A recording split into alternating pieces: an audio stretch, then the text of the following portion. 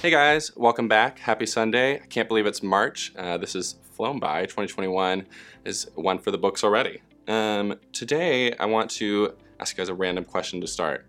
Have you guys ever seen Reese Witherspoon's daughter? I know it's a weird question. Not Reese without her spoon, as this image will show. I'm sorry, I like bad puns. But Reese Witherspoon, her daughter, she is an exact copy of her. I don't know if you've ever been told that as a kid, that you look exactly like your parents. I have my whole life. I look a lot like my dad. So I'm often told, you look just like your dad. You're a spitting image. Today we're going to be talking about God's Son. We talked about God last week, God the Father, but today we're going to be talking about God's Son, the image of Christ in the flesh. It's unbelievable to think about how God's love is perfectly displayed to us in the person of Jesus Christ. Last week we talked about that God's love for us, and we see that in John 3:16. For God so loved the world, he gave what? He gave his only Son for us. And that love is perfectly displayed in Jesus' life, death, and resurrection. So I want to take us in three different places today. First is, who is Jesus? If he's God's Son, who is he? What does that matter? Second, what was his mission? And then third, what does that mean for you and me? If he was God, if his mission is important, what does that mean for us?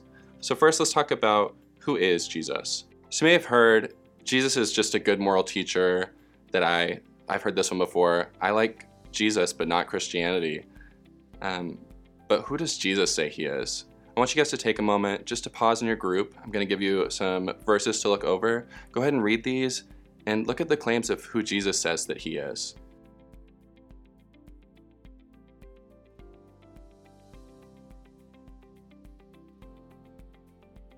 Welcome back. I hope that conversation was beneficial and you guys got to really dive into the words of Jesus. I love looking at what God has said to us through his Son.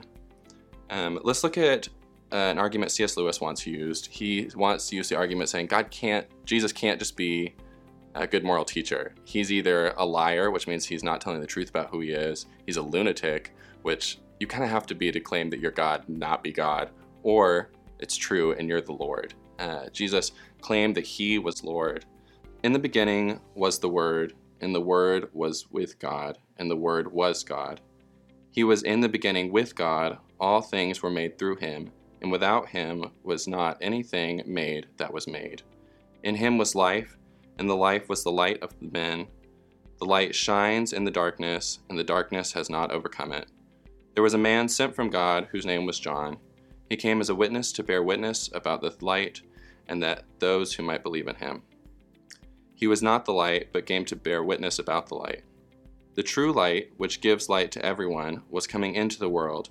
He was in the world, and the world was made through him, yet the world did not know him. He came to his own people did not receive him.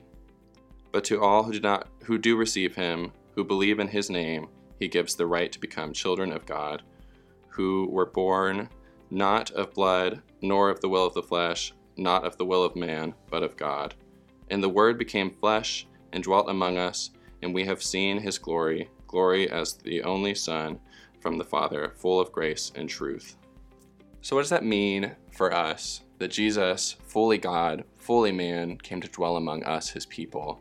It means this, that he lived the life that we couldn't, he died the death that we should have, and he gave us the grace that we did not deserve.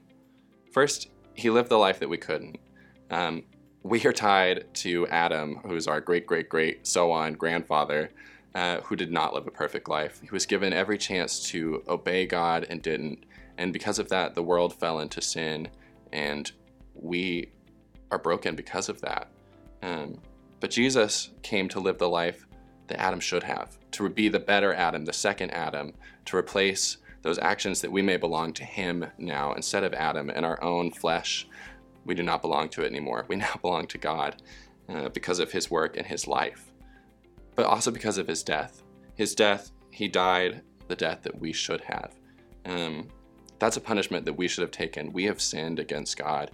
We should not be allowed to be in his presence. We should have been killed for our actions against him.